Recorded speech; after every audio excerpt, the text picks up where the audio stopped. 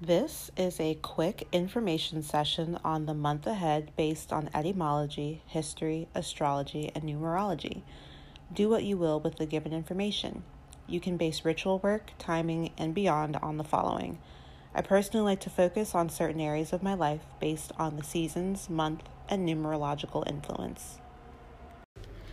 Hey guys, and welcome back to my podcast. It is me, the High Priestess Jay. Let's get into May. Happy May Day. May 1st is May Day, so I'll tell you more about that in a little bit. Let's start off with the etymology. May is believed to come from the Latin Maius, named after the Greek earth goddess Maia. Maia was related to the idea of growth and expansion. In Greek, Maia also means midwife. May has also been connected to the Mayores, or ancestors, as Maius and Mayor mean elders or greater when speaking of generational ages. So May or Mayores is for the elders, and June, which was once called Juniores or Juniores, was for the young people. In regards to holidays, lots of the months are national months for different causes and groups of people. And I didn't really focus on that in the series, but I found it interesting that May is Older Americans Month. I also noticed that there were a lot of movable holidays in May, or holidays that are dependent on the day of the week rather than a numbered date. For example, Mother's Day is the second Sunday in May. Memorial Day is also always observed on the last Monday of the month. May 1st is also known as May Day, which is a spring festival for us in the Northern Hemisphere that was created in Europe long ago. May 4th is Anti-Bullying Day.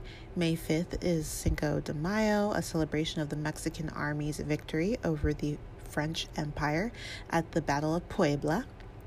And apparently this day is more celebrated in the U.S. than it is in Mexico. And it is more associated with Mexican American culture than it is just straight up Mexican culture. May 7th is also my father's birthday, so wish him a happy birthday, please.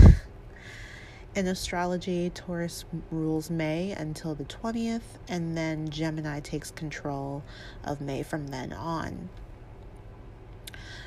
Good crystals to work with during the month of May are emerald, or any crystals related to Venus, or any green crystals. What else do we got here? Lily of the Valley and Mayflower are the flowers of the month. Red, pink, yellow, and white are colors associated with the month of May.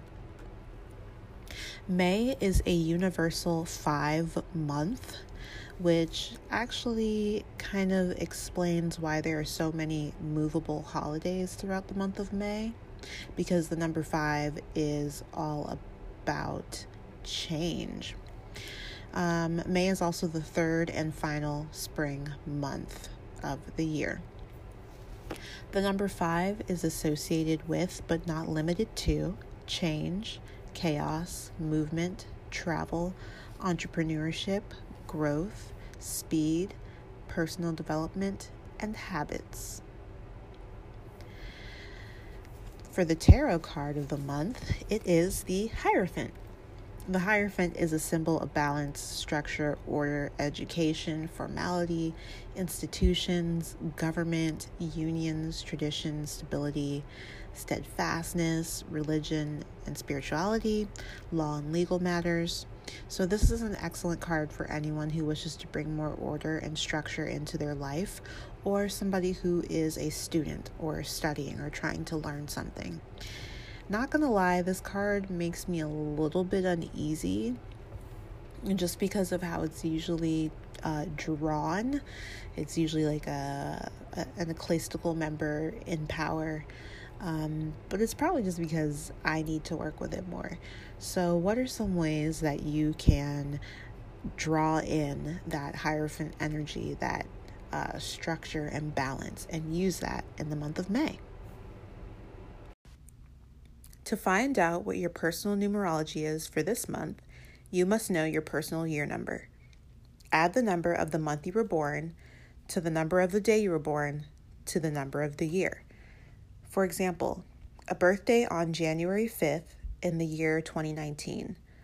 1 plus 5 plus 3, which is 2019 simplified, equals a 9 personal year. To calculate your personal month, add the current month's number to your personal year number and reduce to 1 digit. Example, a 9 personal year plus 2, or February, equals an 11 personal month, or a 2 personal month. Feel free not to reduce master numbered sums like 11, 22, or 33 if you're familiar and comfortable with those energies. I hope you learned from this episode and enjoyed it. Feel free to share it if you did. You can find me on Instagram and Twitter at High Priestess J with 2 H's at the end of high, on Facebook at High Priestess J, and on my website, highpriestessj.guru. Until next month.